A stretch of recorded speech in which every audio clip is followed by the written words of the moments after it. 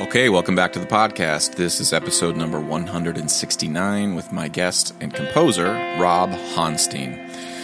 Rob, I met at Princeton. He lives in Princeton, and I met him through SOCI, actually, but he also teaches at NYU, where we've crossed paths several times. He's an amazing composer. He's written for SOCI before, but he also, what struck me about Rob is a piece he wrote for Doug Perkins, which was a vibraphone solo, which sounded like it may as well have been a quartet. But my friend Doug played it masterfully, and I wanted to talk to Rob a little bit about his process and his background, and that's exactly what we did. Rob's a great guy. I hope you enjoyed chatting with him. I certainly did. So without further ado, ladies and gentlemen, Rob Honstein. Talk to you soon. Bye. He was the eternal optimist. He was always like, if I were any better, there'd be two of me. Yeah. So, some people might feel like less of me would be better, though. Oh, I don't know about that, Rob. Okay, I think we're good. Let me just turn it down a little bit there. Okay. Sorry, had my rig all set up I had to overdub some synth right before we chatted. Oh, okay. That's exciting. You know, it was exciting if I was getting it done on time and it was good. But it's exciting to have active creative projects in the works. Yeah, I mean, it's well, okay, all right, let me just make sure I got my shit together here. Let me turn off my AC. And right. I did the same thing. I closed the door, which like the AC is in the other. I'm in my attic, and the AC is in the other room. But I closed the door to minimize the noise. But it means as the conversation goes on, I'm going to become hotter and hotter. Me too. So this is going to be great. We're going to lose a couple lbs while we're talking here. All right. Well, Rob, we're rolling here. Let's gavel this to order. Welcome to my podcast. I appreciate this. We've been sort of talking shit about doing this for what seems like a decade now, but I don't think we've known each other that long. But it seems like a while. I was thinking about it. I think it's been a year. I think, or it could have been 2, but I think it's a year. Because I remember we first talked about it when I saw you at SOCI at the tap room. That's right. Afterwards. Yeah. But I can't remember if that was last summer or 2 years ago. It would have been, I think my memory serves that we hung at SOCI, and then the following fall you were teaching at NYU. Right. And, so maybe it was 2 years ago then. Because I've been at NYU, yeah. The steel band played at the opening rally thing, and you came up and we started talking. Anyway, well, I'm glad we could do this. And before we get any further, I want to admit something to you. I don't know how to correctly pronounce your last name, and I would love for you to say it out loud. No worries. Honstein. Honstein. Let me just. Yeah. I've heard a million different versions, and I know there's arguments in the world how to if it's Steen if it's EIN and it's Stein if it's IEN. I've seen it a million different ways. So Honstein. I appreciate you clarifying that for me. Yeah, no problem. My names are the worst for me, and so anyway, I didn't want to say it wrong. Well, Rob Honstein, I'm really grateful for you doing this, and I think a lot of my SOCI students and younger colleagues of mine who have commissioned you and worked with you, and of course I know about your music through just because we cross paths a lot, but I kind of want to get to know you as a person and a composer. I like doing these podcasts, and I don't have an agenda necessarily other than just to start with like Baby Rob. Take me to Baby Rob and take as quickly as you can. Well, not as quickly, but as thoughtfully as you want to be with Baby Rob to current time. Just to give us a little sense of where you came from and why you do the things you do. That'd be great. And then along the way, if we diverge and go various places, all good. Okay. All right. Okay. That's a lot. So it's I guess I'll do the music narrative because I think that's why we're talking, but maybe there's other parts of the narrative. Well, let me say, I like talking to people, and it doesn't have to be about music. You're a person first and foremost, and if we can just talk as people, if we talk about music, because that's what we have a lot in common with, then we can go there. Yeah, true. Okay. Yeah, so I was born in the decade of 1980. I was born in 1980, and I grew up in mostly in Princeton, New Jersey, although I was in Pittsburgh when I was under 5, but I don't remember that at all.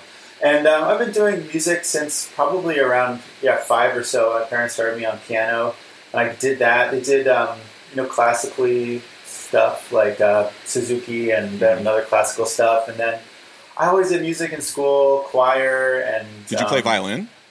No, I didn't do violin. Okay. You said Suzuki, and I just assumed because I know it's so closely related to. But they have a Suzuki piano thing as well. All right. Yeah. Anyway, Did they start you off on a really tiny piano?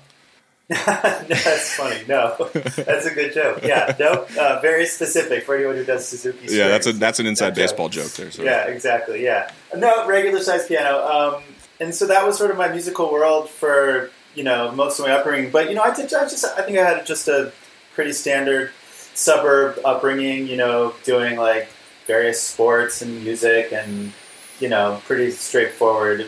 And then I guess I kept. The way I felt about it was music was like the one thing that I kept coming back to. Like I always was drawn to it. Maybe I stopped doing one thing or another thing, but it just always stuck with me. And then around the start of high school, I guess I kind of had my opening up moment because I had a real falling out with the piano teacher. It was getting a little intense. She was sort of pushing me to do things I didn't want to do, like do competitions. Oh, yeah. I mean, I loved it, but I just didn't want to do that. And so I remember a very explosive moment where I literally stormed out of the lesson. I don't think I've ever done anything like this since, but I screamed at her. I was like, I don't remember what I said, but I was screaming and I had enough and I just walked out and I just waited for my mom to come pick me up. That's amazing. On the I wish I had. I don't have a storm out moment in my life. Maybe I don't know what that says about me. Maybe I'm just, I don't stand up to authority when I should or what, but I just have never stormed out. I think. I had a moment with a teacher in grad school, but it didn't really happen until I was like 25, where he looked me in the face. Bob Van Sysum was like, you're never going to play in an orchestra, right? right. And I said, he was like, you're going to play backyard parties or you're going to take timpani auditions. Which is it going to be? And I was like, well, I'm going to play backyard parties. And he said, okay, good. I'm glad we had this chat. But it wasn't a storm out and walk out moment, because I'm a fan of your podcast, I've heard you tell the story already. Sorry. No, it's fine. I have like 4 stories, and I tell them over and over and over again. It's great. You're a good storyteller, Josh. I think it works for you. But that's the way I heard that story, though. It's not so much. It didn't sound like you were going to storm. You're going to blow up at him. It sounds like it ended up being a positive sort of revelation, like you figured something out. Or maybe that's just I was the back, the way you tell it now, 2020. But maybe in the moment you were really pissed. In the moment, I think I was really pissed, but I also was. I mean, again, I'm just to clarify. You were how old when this happened to you? Like 13. 13. I was 25, 24, 25. Okay. So my prefrontal cortex was a little more formed to be able to deal with that sort of criticism. So while it knocked me back on my heels, I was a little bit like, well, he's not wrong. Right. I do play more backyard parties than I study Beethoven one That's timpani true. excerpts. And that sounds that's like a way more positive way to deal with it than I did. Which I think I felt like a total failure. I feel like I was just like, oh, I couldn't do this thing that I was being pushed to do. I guess I'm terrible at it. Was sort of the way I interpreted it. But the thing is, it didn't end music for me. It actually just set me in a different direction, which I'm grateful for because I think it set me up for where I am now. Yeah. Which is that, I kind of quit the classical piano thing, and even though it's kind of all I knew, and I tried other things. I was playing in a rock band. I started getting into jazz.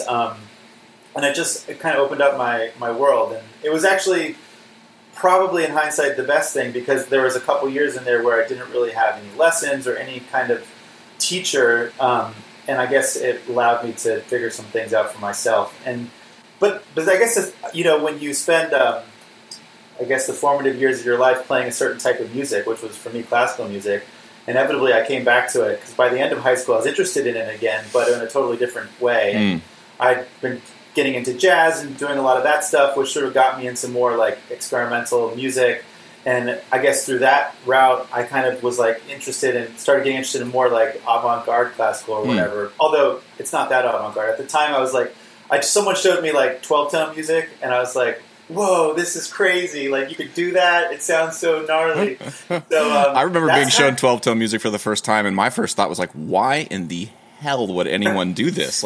Why does anyone want to avoid the 4 chord? What's wrong with you people? In the rock band world, I was getting really into punk rock and hardcore music, and I loved that for the energy of it. But I also loved it just because of the sort of fuck you element to. And then I interpreted the 12-tone thing as the same kind of thing, a sort of fuck you to traditional harmony and all that. And I think that's why I got into it. I'm sorry to interrupt. You said you got to sort of experimental contemporary music or avant-garde music through jazz. You went, if I'm sort of understanding your lineage here, pretty heavily steeped in classical music, and then through jazz, you got sort of exposed, which I guess doesn't surprise me. Jazz is a very experimental art form, historically speaking, and still today is one of the most, like, I mean, I think there are arguments around that, and I'm not steeped enough in it to know truly, but my perception is that jazz is one of the art forms that takes the biggest risks and is willing to sort of do crazy stuff. And, you know, Ornette Coleman and Don Cherry, and like there's a whole slew of people. I mean, of course, there's you know, Count Basie, and all of that stuff is under the umbrella of jazz. But it doesn't shock me that you got there through you got to contemporary music through that. Yeah, and I'm not going to try to speak with any authority on jazz either, because you know but I think that's how I felt, and I think you're right. I think there's some truth, a lot of truth to that. But for me at the time, I mean, I was so sheltered. Like you have to understand, like until 7th grade, the only thing I listened to were like tapes my piano teacher gave me. Like I really feel like. Well, and how old are you, Rob? Remind me. I'm turning 40. So I just turned 41, and like my entire musical upbringing was the BMG Music Club, where you order like for one penny you got 14 CDs. But that's when my mom was like, you know, they're sending us a bill every 3 weeks, right? But when that stack of 10 CDs came that you didn't know, like you picked 2 of them, and then they sent you like 12 surprise ones. That's how I learned about Weezer. That's how I learned about like a lot of music that I got my first Mickey Hart CD through that or whatever, you know. Totally. So anyway, just to say, like, I think we grew up in sort of similar parallel trajectories in terms of how music got to us. Yeah, like my parents were not musicians at all, and they didn't even really listen to music in the house, actually. What did they do? In hindsight. Well, at this point, they're basically retired, but they had an evolution. My mom, they were both civil engineers to start, and then my mom sort of went, she stopped working after my sister, I'm the oldest, so she stopped working after my sister was born, after her second child. Okay. And then my dad sort of gradually transitioned from being a civil engineer to more of like, he went into like work for a real estate development company. Okay. And then he transitioned to actually working for like investing, but like with real estate stuff. So now he kind of had the arc, and now he kind of ended up doing more of like financy stuff. Okay. But they weren't, I mean, they liked music, but it just wasn't part of what they were doing, you know? Right. So I don't know how. I guess they just thought piano was something that one could do, so they threw me on it and it stuck. But really, I was only listening to that narrow thing, and I do really distinctly remember in 7th grade going out to get Nirvana, Nevermind, and that felt like, whoa, that completely changed everything for me. You know, as listening to all this like piano music, and then it's like, you know, that like stuff like grunge or whatever. Yeah.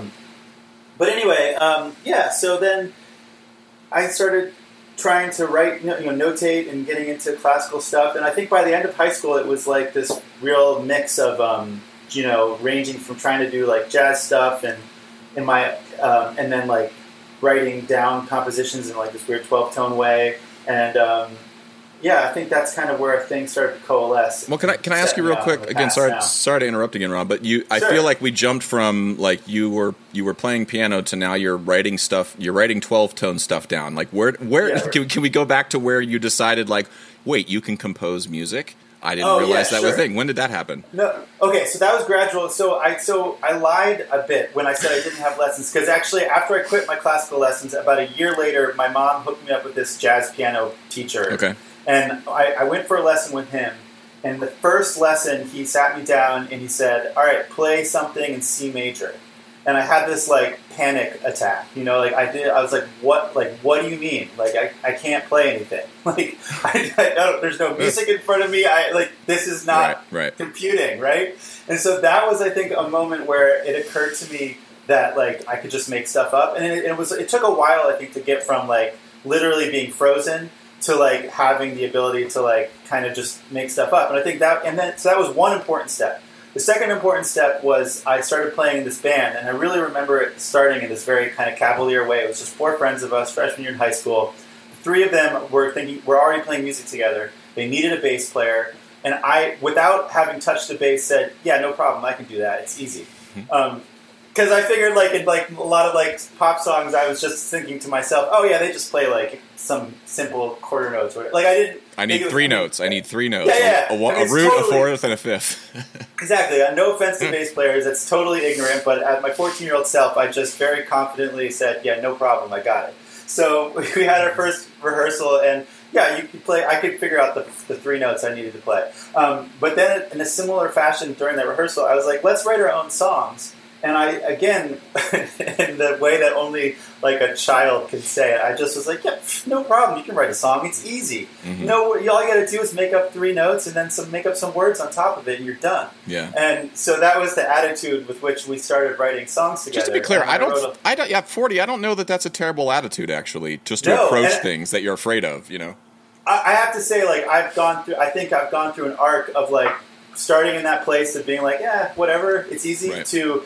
You know, you go through school and you learn stuff and you start to feel like, oh my God, I have to have all this technique. I have to trying to like come out on the other side with a little bit more of that sense of just like whatever you like, just try to do it, you know? Well, and just like finding a place to start is the hardest thing to do. And just like starting the ball rolling oftentimes is the biggest hurdle to jump over. Absolutely. So if pretending like you know what you're doing is a way to get the ball rolling, then do it, I say. As long as you're not going to hurt anybody. I don't think... No, true. Yeah.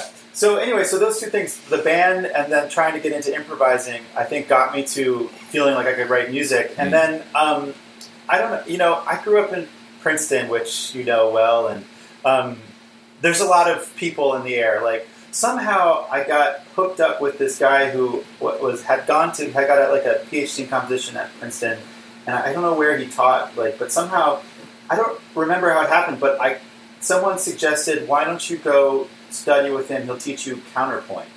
And so I guess around sophomore year of high school, I started like just getting like counterpoint lessons with him, which is in hindsight very strange because I don't think that's typical, and I think I was lucky that I just had someone in the area that could do that. So I think that those three things, like actually like working on counterpoint and like writing songs for the band and starting to get more comfortable improvising in like a jazz context, I think those three things really led me to feeling like I could write music, and also starting to like think about writing as like, you know, notes on a page, because for the band there's no notes. It's just like writing lyrics and chords, or maybe coming up with riffs or whatever on the guitar or the bass, and just going into practice and working it out. You know, it wasn't written down that way. But well, it's very similar to like, I mean, just to be blunt, the way most of the world learns and teaches music. Like almost like Dave Grohl does, probably, I'm guessing, does not hand out sheet music to the rest of the Foo Fighters, and neither does Tom York. Like, no, sure. Like it's all. I'm guessing, I'm projecting here, but Johnny Greenwood might. I don't know. Maybe. But it's like if you go to like Trinidad, or you go to Ghana, or you go to, you know, parts of Spain where Basque drumming is a thing. Like it's not written. Nobody's printing out Sibelius PDFs. Like it's all taught by rote, and that's the way bands. I mean, there's a big argument right now about music theory and the way people are being taught in universities, and I think it's a legit argument to have. But just to say that, like, you were learning by a rote style of teaching, which is as legitimate an art form or style of learning as anything else. It's different. Absolutely, totally. And I think there's so much value to it. And I think the fact that I tried to do that for a little bit played a big role in like just expanding my horizon and expanding like how I could create music. Because, I mean, I do think that, I totally agree.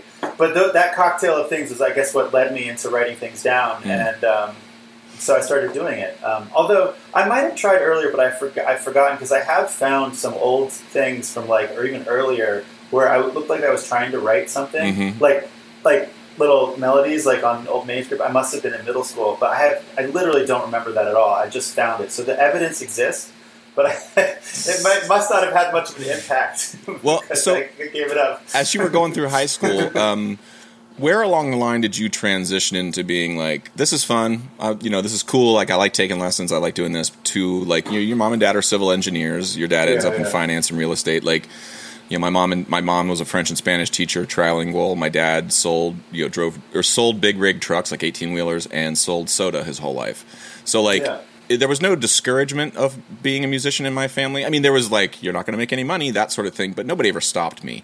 But it wasn't like from day one I was seeing people in the professional music arts, as an example. Yeah. And so for me, it was a little bit of a like, well, no one I know does this. Except for my band director, let me ask her how to do it. How did you make that decision? That's a good point. In hindsight, I must have had some people that started to become role models, if you think about it that way. And because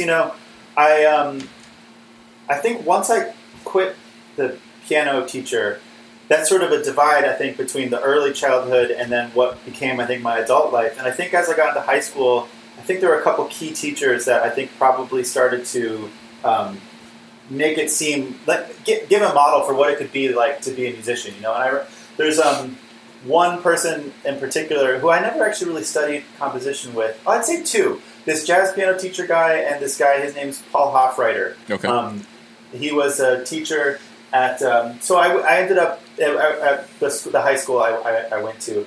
And I don't know, somehow he's just a really inspirational person and just an incredible musician. I'd never met anyone like this who could, just one of these people with this amazing facility who could sort of like improvise anything at the piano, whether it be like a fugue or like some contemporary thing. He could like write. He didn't have to use a computer. He could just like write. Like it was like he thought it. He wrote it.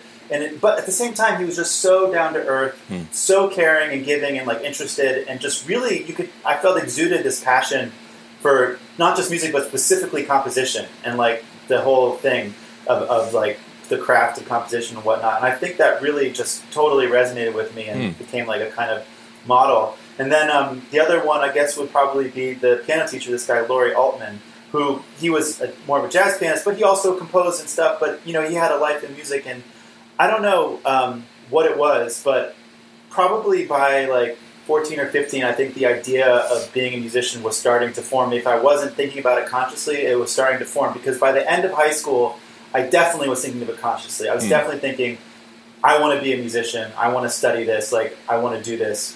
I don't know if I was conceiving of it as like for the rest of my life, but I was definitely thinking of like, I want to do this. Like, there's not like I'm not going to get another. I wasn't thinking I'm going to go try to become a doctor or get some other job. I was thinking I want to do music as much as I can. Yeah, I'm trying to remember those moments like when I was in college of like, did I ever say I'm going to do this for the rest of my life? And I guess I don't. I guess the answer is yes. I did say that, but I think now in hindsight, what I was actually saying is I'm going to do this for the rest of today, for sure. Yeah, that's like, what I mean. Yeah, I'm definitely committed to this for the rest of today. And when I wake up tomorrow, if I don't feel that way again, I won't do it.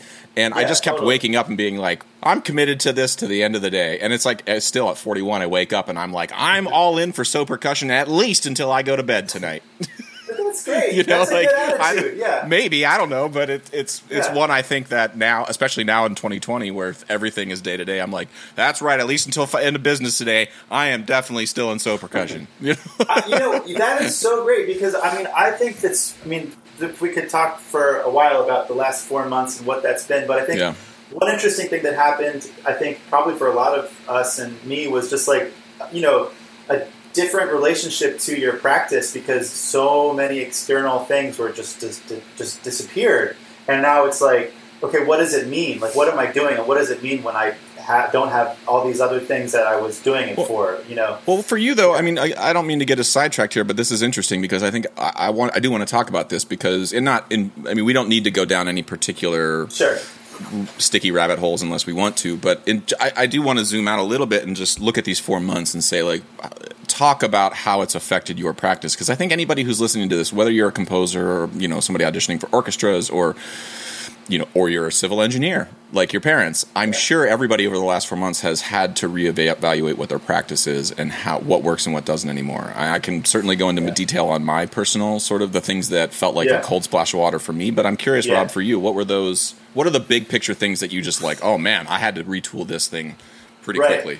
So I don't think I ended up having to retool much. I think, though, because I'll get into it, because there are a couple of things. First of all, the thing that had to change was the sort of orientation towards performances, right? Like, I have like a series of, say, projects that we're working toward, like I had a premiere in August lined up. There's a couple of things that premieres are going to happen this fall. Those all been delayed. Composers have shows too. It's just when other people are playing shows. Like if other people don't have shows, then neither do you.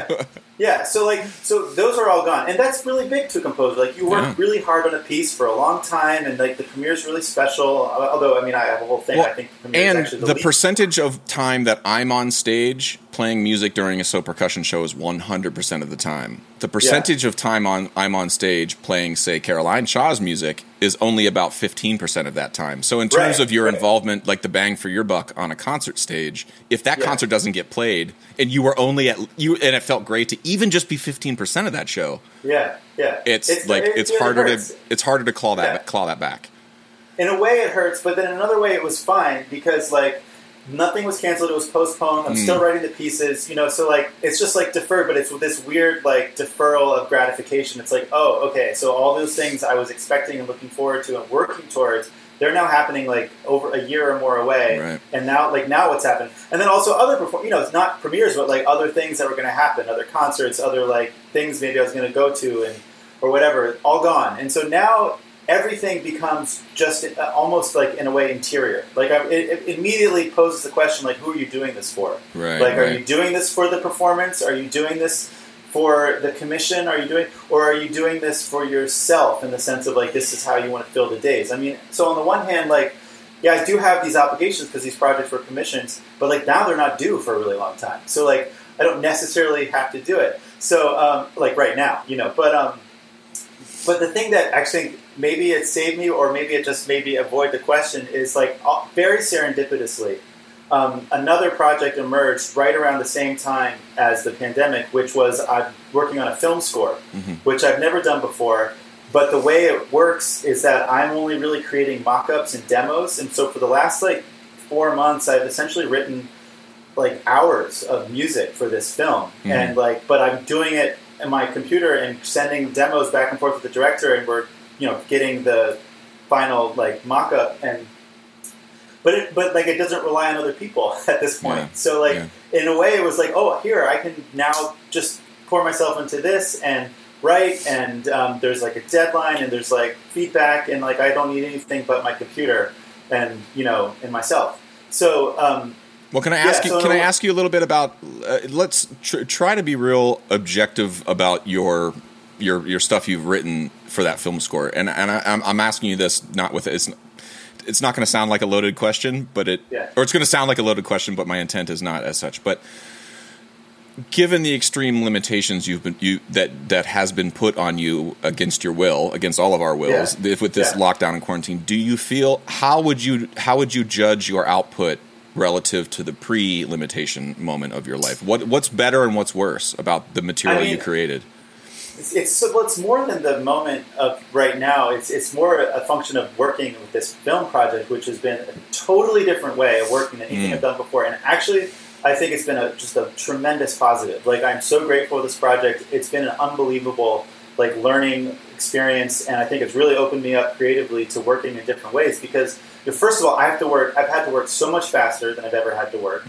I've had to essentially work with, it's like having two, you know, when you write your own piece as a composer, it's like you kind of decide everything, and obviously there's a lot dialogue with the musicians and a collaboration about a lot of respect just about like what works and what doesn't work, but not as often about like, you know, do you think this should be longer or shorter? Do you think like this is really the right tone for this moment? Do you know, like these really more like authorial choices, like, but working with a director, it's had to be that way. Like, you have to go really back and forth about like what the tone of something should be. Like, should it be less or more of the instrumentation? Should it be longer or shorter, faster or so? Like, I there's like another composer in the room, and I've had to be flexible and adjust, and that's been really good for me actually. Like, I don't necessarily want to work this way always, but like to have this other voice in my head and helping shape, you know, what I'm doing has been really good because. You know, I just think it's more collaborative. It's like kind of breaks open my process a bit, which I think will help me when I go back to just doing it by myself, I guess. Well, it seems clear. It's, again, like I'm making a snap judgment here based on the way you're talking about it, but it seems clear to me that the director you're working with is someone who doesn't have like tyrannical say over what happens. No, but I'm curious. No. I've worked with a few. So has done a few tiny little snippets of film scores. We did a thing for this show, M. Night Shyamalan movie called Split. Oh, cool. And then we did some stuff for The Jinx, that thing about Robert Durst. Cool. And we've done some stuff work with dancers too. And sometimes the critique that comes back towards you as the composer is different than a critique you might get, say, at like a from me at like a soci. If I were to come in and coach one of your pieces, something I might say to you in that room might be like, Rob, I think like you have a real Hocketing moment here that you want to have players 1 and 3 hock at really fast stuff, but player 1 is on vibraphone and player 3 is on, a really tiny desk bell. So maybe if you maybe put them both on vibraphone and put them both on glockenspiel or some sort of middle ground, that Hocket will come across. And then you and I, it's more of a just like nuts and bolts. But with directors and films, I often feel like the critique is less that and more of a like, this needs to feel more inspirational. This needs to feel a little bit more depressing. We are leading towards a feeling of ecstatic spectacle, and like those are things I'm like, wait a minute, those aren't in like orchestration books. What the fuck does that mean? But isn't that awesome? Isn't that like liberating and like kind of like? I guess what I'm saying is yes to a degree, but if I'm not skilled, it's like learning by rote a little bit. Like if you're not skilled in that practice, it can feel like, wait a minute, you're asking me to lift that 50-pound weight, and I've only got 10-pound muscles. I haven't used the Oh, absolutely, and I can't tell you how many times. I mean. So this has been like a 4-month process. I've written more music in 4 months than I think I've ever written in my life. And I've probably written between 2 and 3 hours of material, and we've now whittled it down to about 70 minutes of stuff like that we're going to use. Yeah. And even so, there's about 40 cues in the film. It's a feature-length film. And each time I think I got the first feedback back, I had a moment where I felt inside like I wanted to punch a hole in the wall. Like, what do you mean it's not inspirational enough? This is great stuff. Like, I cannot come up with something new. This is impossible. This needs to be more exciting. You're like, wow, what does that mean? Like, you have no idea how cool that harmony change is 30 seconds in. Do you know that I inverted that German augmenting 6th chord and put it on its head and referenced Rite of Spring here? You clearly don't. Right, but how amazing it is to have someone who doesn't give a shit about that and only cares about how it feels and how it's like serving the story, because like ultimately that's what matters. And especially in the context of a film, like absolutely technical things matter totally zero. I mean, they matter in the extent of like, can it be executed in a recording session? If you're having a recording session, like that matters. Like it needs to be playable and whatnot. But like the fact that you did some cool counterpoint thing or some like interesting like subtle structure thing or like some special texture that like you find really like sophisticated and cool, that doesn't matter at all if it's not doing what it needs to do. I find that liberating. Sorry, it's interesting that you bring that I'm glad that you have that. It's inspiring to me that you have that feeling because not that I don't agree. I think on the spectrum, I'm a little bit more left or right of center in terms of the feelings about that, because it can get, or at least I understand why. Maybe I just haven't had super great experiences with it, but it is something that forces you out of your like mode of operating. And I do think it's important just to think about, like, you have preconceptions about the way pacing works or flow works, or you think your thing works a certain way. I gotta say, one of the film scores that blew my mind the most, and if anybody listens to this, they may give me some shit, and if you want to give me shit, Rob, go for it, is the film score to Mystic River. Okay, I don't know it well enough to give you shit. Do you know the film? Do you know the film? Not really. It's with Sean Penn. Do you know who directed it? No. Clint Eastwood. Do you know Do you know who wrote the music? No. Clint Eastwood. Oh, no shit. He wrote music? And it is 3 notes. It's do, re, ti, do. That's it. The whole time. Very slowly. And under any part of, and when you put that under some, he lightly reharmonizes it in some cases, but it's like ba ba ba ba, like the whole time. And when that theme, when you remove the idea of like a leitmotif that is attached to an emotion or a person or a character or whatever, or a tragedy, like it has this weird, it starts to take on, it makes all of the events a little bit more banal, and there's something very disturbing about that to me. So, yes. Do I think Clint Eastwood is an amazing composer? No. But I do think in that moment, he knew as a composer exactly what he wanted the music to feel like. And I do think that's a good time. It's a good moment to look at, like, oh, yeah, music does serve a purpose. It's not just subservient. It can actually make the whole plot, the whole darkness that's happening in this movie mean something completely different, even in the hands of a composer like Clint Eastwood. And so if Clint Eastwood can do that, then certainly you as a composer, no matter what you feel your limitations are or the imposter syndrome you have, you can actually write music that has a huge effect on every shot. That every shot that the director made when there was no music, like that. You're right. recontextualizing the art that a director or, a cinematographer has made. So anyway, that was a long-winded thing just to say, like, it's an important thing to tackle. And I'm glad that for you in this for me in this pandemic, the thing that I feel that was serendipitous, I don't know if it was serendipity, but when the lockdown happened, I realized really quickly that I had made like every decision in my life, leading, at least in So Percussion, my formative adult years when I graduated grad school, were based around traveling with So. I'm out of town half the year. Every piece of clothing I purchased, was it comfortable on a plane? Is my suitcase going to last a long time? Is like my toothbrush, is this a good DOP kit that I'm carrying? Like all of that shit. And all of a sudden, and commuting, like what food I eat, where I eat, when I eat, all of those things, all of a sudden now I'm home all day.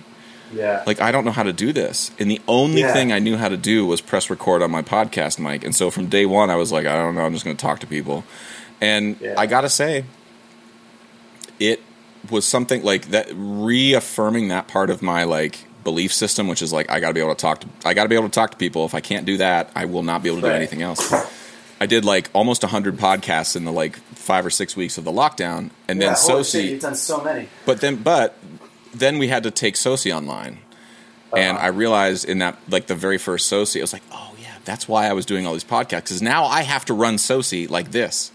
And you got it. And if I hadn't, I was better at it. I had been lifting that weight and building those muscles without realizing necessarily why, because now we're in this new world where if you can't figure out the pacing of a conversation like this, if you don't know when and how to interrupt somebody without feeling aggressive, if you can't read tone over this, then we're all fucked. If we can't figure out how to do that. And I realized it's like, oh, I can't.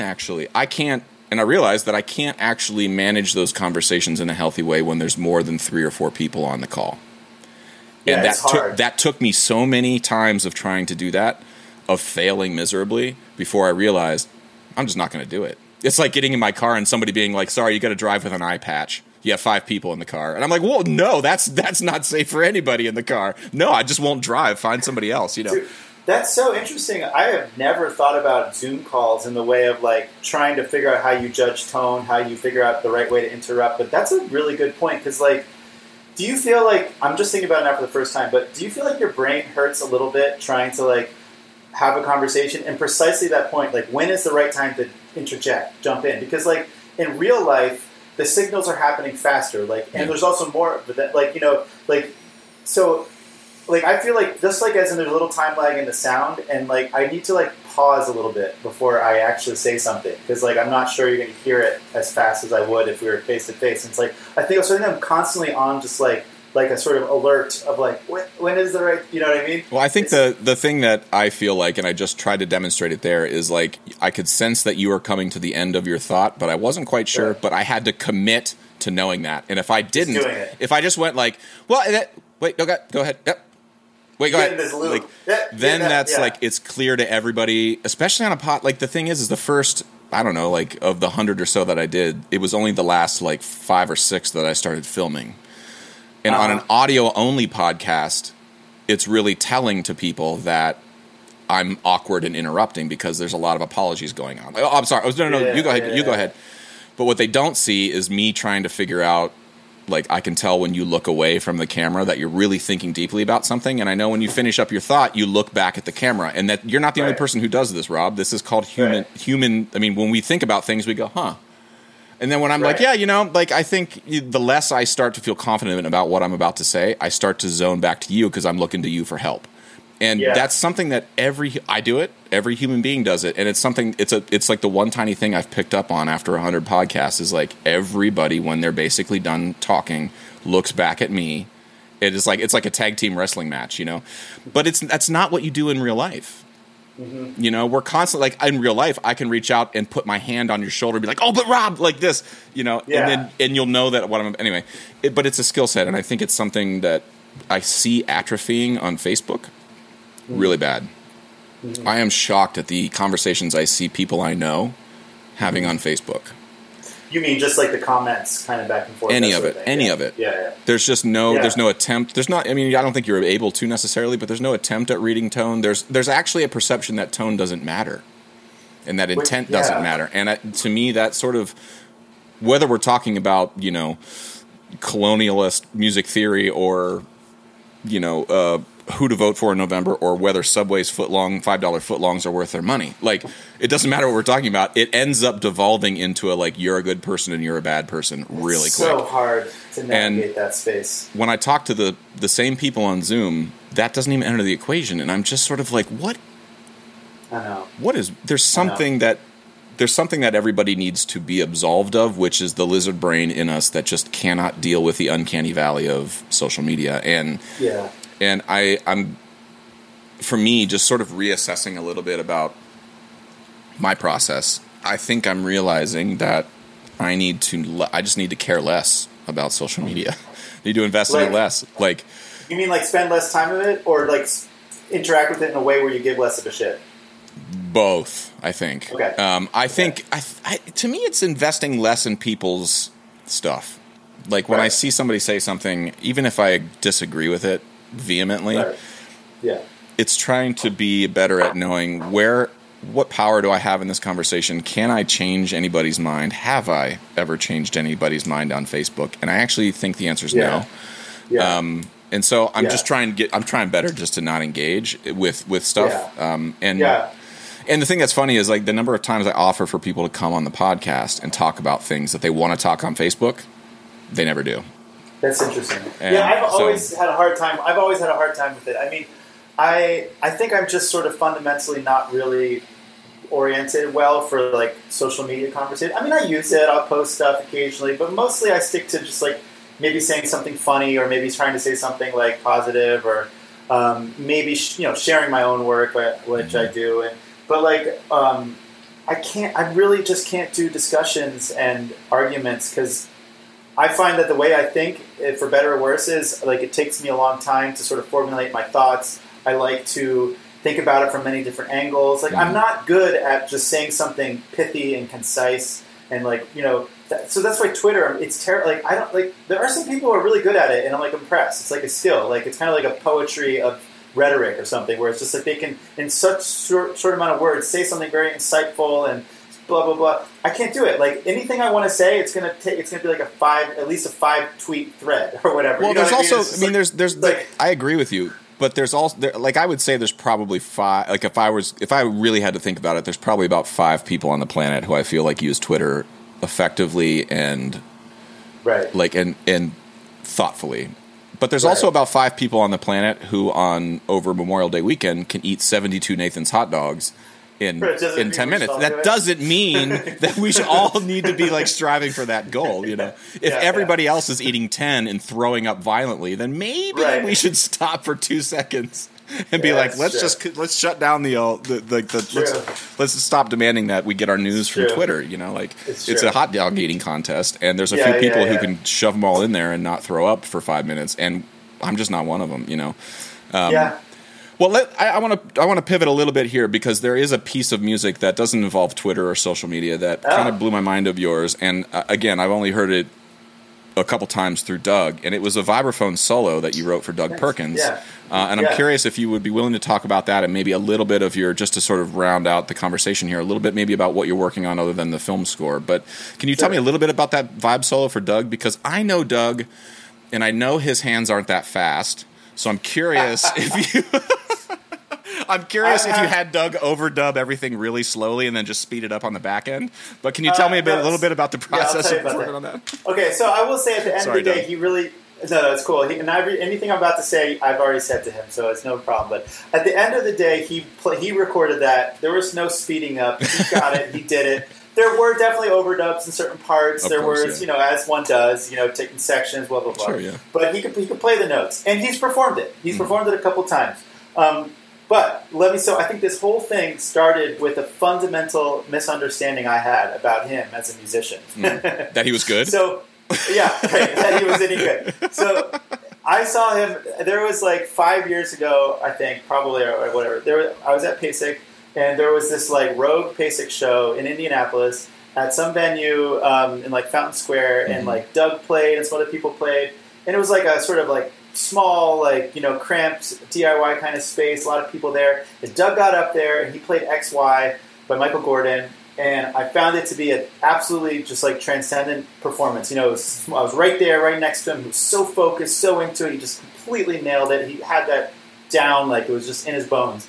And I was just like so captivated by his ability to just command and like draw everyone in and just deliver this like really relentless, virtuosic piece that requires stamina and like a kind of intense focus to deliver He does play the snot out of that piece in particular. I mean, just to be clear, anybody who thinks I genuinely don't like or love or care about Doug and think he's good, you're out of your minds. Doug is amazing, and he's one of my buddies. So anyway, just a disclaimer. So anyway, so I just took away from that feeling like Doug can do this, and by this I meant take a difficult piece of music that requires focus, virtuosity, stamina, and he can own it, and he can like just deliver that to an audience in a way that's going to just whoosh, suck you in. Agreed. So that was my starting point about Doug. And then, you know, as I often do, if someone's asking me to write for like an individual, I like to think about what are they good at, what are they known for, blah blah blah. And then I think this is the trickster in me. I think, it could be interesting to challenge that, to say try to like engage a side of them which maybe isn't as common, you know, in terms of what they present. So I guess with Doug, I was like, yeah, he does XY, you know, he does a lot of like this more like multi percussion or whatever. But like I thought I just thought like mallets. I was like, I'm gonna do. I don't see him doing like 4 mallets like stuff very often. You know, he does in like a chamber context, but it's not his solo jam as much. So there lies the problem, because maybe there's a reason he doesn't do it as much. Sorry, Doug. No. Well, the mallets are something. Doug and I have a very similar. Mallets. I just have never understood why anybody writes for mallets. They're fucked up. They're well, it's just like you have 88 little tiny drums, and everybody's like, it's like a huge multiple setup, except every drum's this skinny. And you have 2 big blunt objects you're supposed to be very accurate with. It's so crazy, like, when you really think about it. Like, it's such a Rube Goldberg, like, impossible way to play an instrument. Like, you strike it from, like, a foot above, and you just, like, pray and you hit the right thing. Like, it's... Well, not everybody prays. I'm the one that prays to hit the right notes. Most people are pretty okay with it. People figure it out. But just, like, obviously, like, playing a piano or a violin, it's just something that makes so much more sense. It's like, you're right there. It's like... You're touching it. You're touching it. You're in constant... You're touching it. The only part Why would you... Yeah. The only part of my body that's touching the vibraphone is the foot. Yeah, and that's like, good point. You know, that's a trick. It just is. You're not. It's just a very disorienting. You're not oriented where you should be. But anyway, so I kind of launched on that vibraphone piece, thinking I'm going to write this really hard, long thing that's just like totally going to require this huge commitment, but it's going to be for 4 mallets, and so like that was a bit of a struggle, like because I think that I ended up writing things that weren't necessarily in his wheelhouse. But on the other hand, I think that was cool, and I think like whereas like, you know, he's not maybe going to play the harder, more virtuosic movements. Like that might not be the thing he plays for the rest of his life, but some of the movements I think he's going to hold on to and keep doing. But I think overall, like I don't want to speak for him, but I think it was part of the process that I did challenge him. I think became interesting, and as it works out, now that the piece is over, there are plenty of other people who can do the shredding mallets, and they've taken to it and they love it. But that's how I got to the point of writing that type of a piece for Doug, you know, because of that experience and thinking I wanted to sort of do something that was maybe a little bit out of his comfort zone. Well, was there anything that you had to change, or that with you and Doug that you went back and forth? Because, you know, what I know, again, just all the joking aside about Doug, one thing I do know about Doug and the way So collaborates is like, here's what you wrote. And this, and I feel now I'm more comfortable saying, like, here's what you wrote. Don't change it. It's just really hard, and I suck at this. I suck at this, and I'll do the best I can. You're just going to have to trust me that 10 years from now, players aren't going to have a problem with this. And then there's the thing that's like, I think this is hard enough where you need to give players 10 years from now just a hair of a break if you want your music played a lot, you know. And again, it's like, and if your answer is no, play it that way, that's what I want, then the answer is like, okay, fine, you know, totally great. And I think having those discussions along the way is always healthy. For you, was there anything that you did actually change because of butting up against the vibraphone and its realities? Oh my God, a ton of things, so many things, and that's why I love that part of the process. I'm definitely always looking to find the best solution, which is like the best way to express my ideas in the most like efficient, technical way possible. And very rarely is there a situation where I feel like I say, no, you have to keep it. You can't do it any other way. That's really quite rare. I mean, maybe it happened a few times, but I like solving problems. I almost always think that there's another way to do it, or like if the idea had four components and I was convinced that it had to have those four components to express the idea, I almost always discover that actually you only needed three, or maybe you even only needed two. And it turns out if you just focus on those couple things, you could drop this other thing, and now it's possible in a way it wasn't possible before.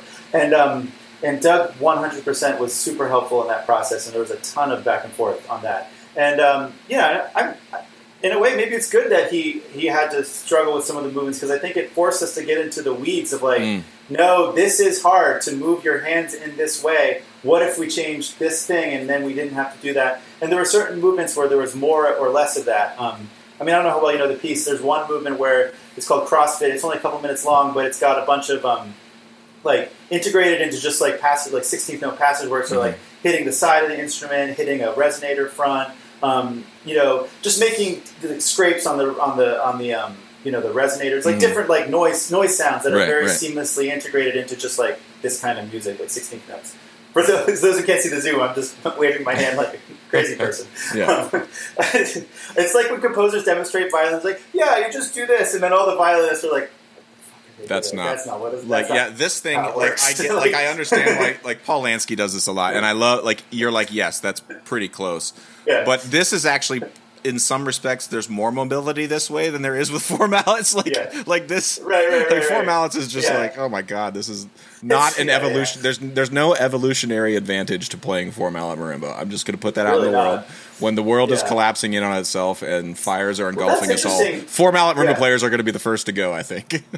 That's interesting, and this kind of gets into a little bit technical, maybe nerdy marimba technical land. But one thing I did learn in writing this piece for Vibes is that I think composers, when they're taught how to write for marimba in orchestration books, it's just four mallets. It's better than two because you can do more notes, and that's sort of the end of the story. And every composer's yes, four mallets. Of course, I want four mallets.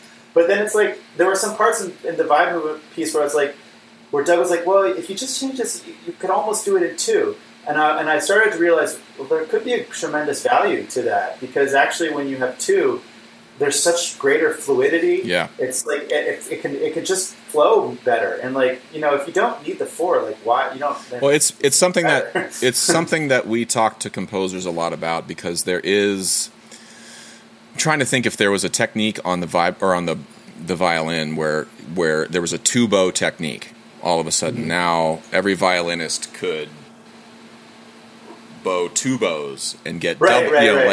There's going to be something cool that comes from that. On the other hand, what it does do is limit some fluidity. The violinist now doesn't have the independence of going up to the high strings and staying down at the low strings at the same time. It's a little bit more cumbersome. And drummers have two hands. Yeah. So you're always going to get better drumming with two hands. Yeah.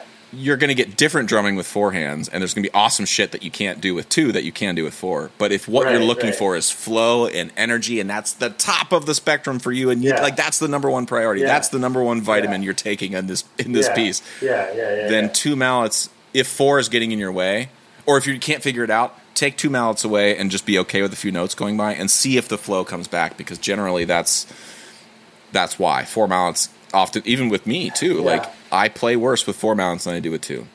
I hit fewer right notes with two mallets than I do with four.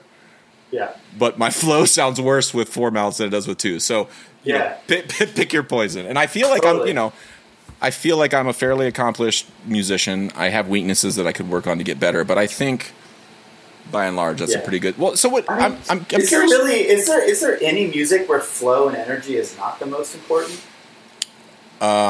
I don't know, but I'll bet there are composers who think that that's okay. Yeah, of course, no one can make universal statements like that. But I think, for me, I can't think of music that I care about in which the flow and energy isn't amazing. Maybe there's a lot of other stuff going on, but that to me is the primary thing in a lot of ways. Well, I'm curious for you as a composer. You mentioned a little bit that Doug, he may not play the more virtuosic movements.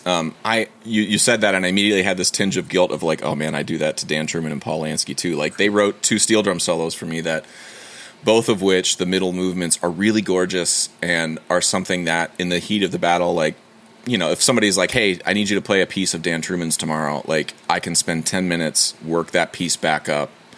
But it's like if somebody said, hey, I know that you have 3 mountains that Dan Truman gave you to climb, and I'd love for you to climb them tomorrow. One is Mount Everest, the other is K2, and then the third is like a hill that will take you an hour and a half to hike, and you'll be really exhausted when you get to the top, but you can definitely do it by tomorrow. Of course, I'm going to pick the third hill. I'm not an insane person, you know. Obviously, yeah. But I think over the long haul, though, what that means is that those 2 harder movements just get less exposure. And I have this ethical quandary as a musician, like, what is my responsibility to the composer, but also just to music history? What is my responsibility to performers? First of all, I think, you know, this is ideally, and this won't happen to every piece, but ideally it should go out into the world.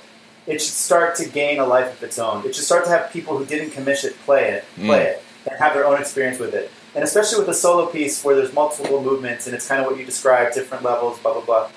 What I found is happening to Economy of Means, and maybe to a certain extent I've seen this happen with other pieces of mine, is that different people are gravitating to different movements. Okay, yes, the vast majority of people play the 2 easiest movements. Yes. But the other ones are not ignored. And, like, there are a handful of people who have taken on the hardest movements and killed it, slayed it.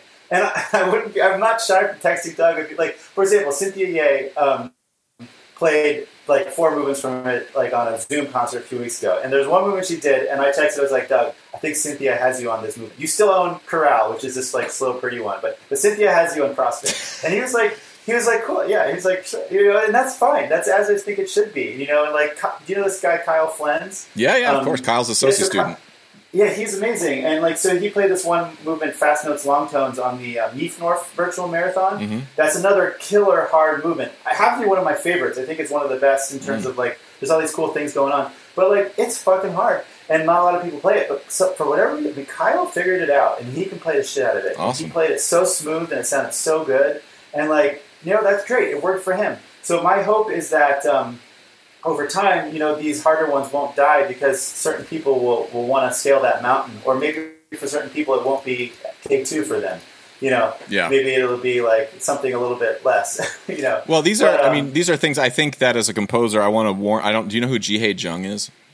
Oh, of course, yeah. Okay, totally. do like I should have written this piece for Jihye. No, don't do that because no one will ever be able to play it.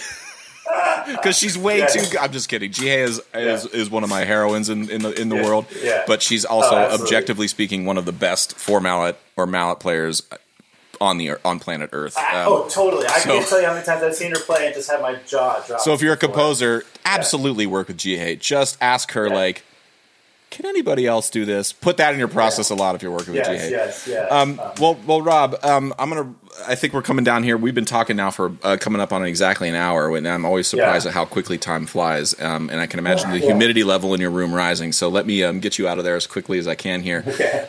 What are you working on right now? I mean, you said you mentioned the film score, but what are you working on right now that folks can maybe keep an eye out for? That is, I mean, are you willing to talk about any sort of science projects you have growing in your fridge?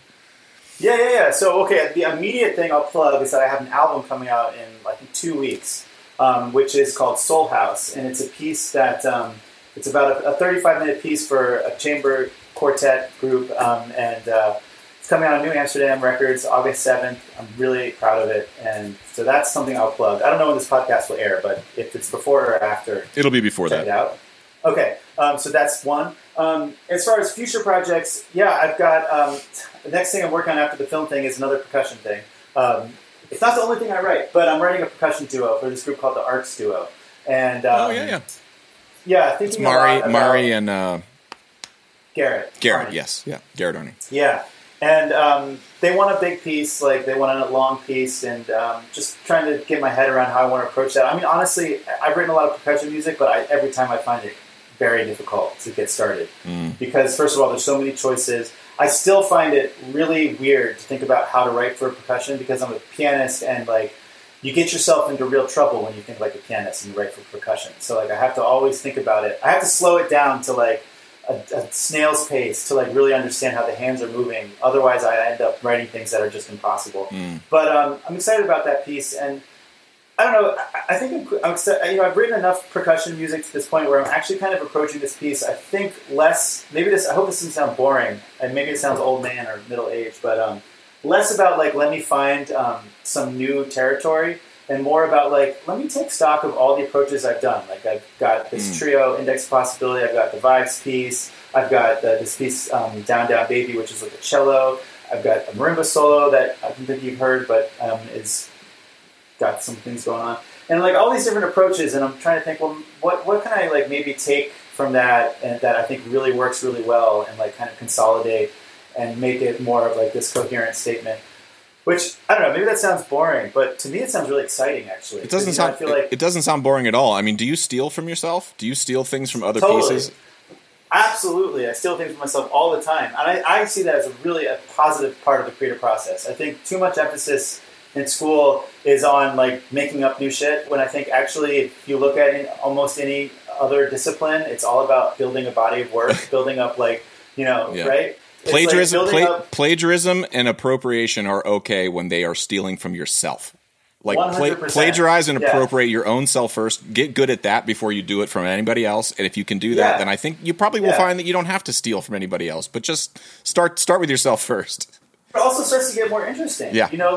And it can be wonderful when you discover something new, but like when you take something you've done before and you do it again in a different way, and then again in a different way, the different iterations start to lead you into places you never would have arrived at before, and I think gets more depth, and it could be really cool. So yeah, I'm kind of more self-consciously thinking about that with this duo, but yeah, I mean, the film score, I don't want to underplay it. It's a significant creative project for me. I'm really psyched about it, and I have no idea when it's going to come out. It keeps getting delayed because they're going to premiere at film festivals, but they'll keep getting canceled. Right. But it's basically done, and I'm super proud of it. And one day it'll come out, and I'll tell everyone about it. But yeah, you're not allowed to say what film it was for? I can say what it's for. It's a documentary on Charlie Chaplin. Oh, cool. Okay. Yeah, and it's I don't think they have a title yet, but it's a really cool movie. It kind of goes into depth onto his upbringing, different aspects of his life, both positive and negative, the whole arc of his story, which is unbelievable story. I mean, he came from just he was an orphan, basically living in slums and begging, to like the most famous person on the planet, to being exiled from the United States because he was a suspected communist, it's just like such an incredible story that spans like these key points in like the 20th century history. And that film, there's a film of him, is it The Dictator or something like that? Yeah, The Great Dictator. The Great Dictator. That one is striking. I mean, I remember that came out just prior to the 2016 elections, or became more like, it was getting circulated a lot. Or after the election or whatever, and going back and watching that every once in a while, I was like, oh man, that is oddly relevant to today. Yeah, totally. So that's been really cool, and the cool thing about that project is they sought me out for my music. It's not at all feeling like I have to change who I am or anything, but they came to me, and like it's crazy. Like they listened, they were like, send us every single recorded piece you have that you've ever done, and we're gonna pour. And they poured through it, and they like took some of it to use for some of the things, and some of it was starting off points for other things. But like it really felt like it was coming from my idiom, so to speak. And so I feel like that's definitely it's a serious creative project. But that's awesome. Yeah. That's awesome, man. Well, where can folks find out about where is your website? Where can folks find out more specifically about you? RobertHonstein.com. That's HONSTIN. STEIN. Sorry. Yeah. And it's funny, I have an MP3 of me saying my name because sometimes I get asked it, so I can just text it out, and it's like, here you go. Like someone. Yeah, I think it's good. It's good. I mean, I have. But I don't care. People call me Stein. The only one that pisses me off is I don't understand it, but something that happens is people will call me Hornstein, like Robert Hornstein. And I'm just like, where do you get it? Like, it doesn't even like I totally get, like, you can't figure out Stein or Stein, sure, whatever. But like Horn, like I get Quinlan. No R. Like I get Quinlan sometimes, and then I got Kien. Like somebody looks at me, I'm like, you think I'm French? I know, it's just like, I'm wearing a C on my hat. It's for Cleveland. There's no Cleveland, France. Right. So people just look at names and like the series of letters don't make sense to them, and then the whole thing just becomes like a scramble. And it's just like, whoa. It's like, did you listen to the John Travolta thing where he tried to announce, what was her name, from Wicked? Adele. Yeah, right. Idina Menzel, and he announced her Adele Kazim. So anyway, Rob, on that note, buddy, this has been a pleasure. I really appreciate catching up. I have, my policy is I have an open door policy. If you have when your record comes out on August 7th or your movie comes out, I would love to connect with you and talk more about it. And when we emerge, if we emerge from the other side of this pandemic ever, we can do this in person. But until then, Rob, I really, really appreciate your time. And any final words before we wrap up? No, this is great. I admire your podcast. I mean, I get obsessive with them, and there was a period where I listened to almost every single one of yours that you did, up to like somewhere, I don't remember, but then I totally lost track of the coronavirus time. It's okay. I'm not so sure that I would recommend. I started every one of those podcasts out with "Do not hold me to anything." We're all figuring this out together. Whatever we say during this Corona cast is only hold us liable during that day. And so there's a lot of crazy shit in there. I can't. It's my podcast time has gone away. I can't listen to them anymore because I used to listen to them commuting and like walking around like in the city or whatnot. Yeah, me too. Now I have two kids, a 3 and a 5-year-old, and we have a babysitter now. We got one again, but for the first 12 weeks, it was just a total disaster of like no childcare and like my wife and I trading off working. It was just like I can't listen. I don't listen to them anymore. That's fine. Mine are not safe. Mine are not safe for children's ears, so I appreciate maybe keep them away from it. There's a few F-bombs in there. That's cool. I don't want to get them in trouble. But Rob, you stay safe, stay healthy, and it was an absolute pleasure. And I look forward to catching up with you again soon. Okay, buddy. Me too. All right, talk to you later. Thanks, Rob. Bye. Thank you.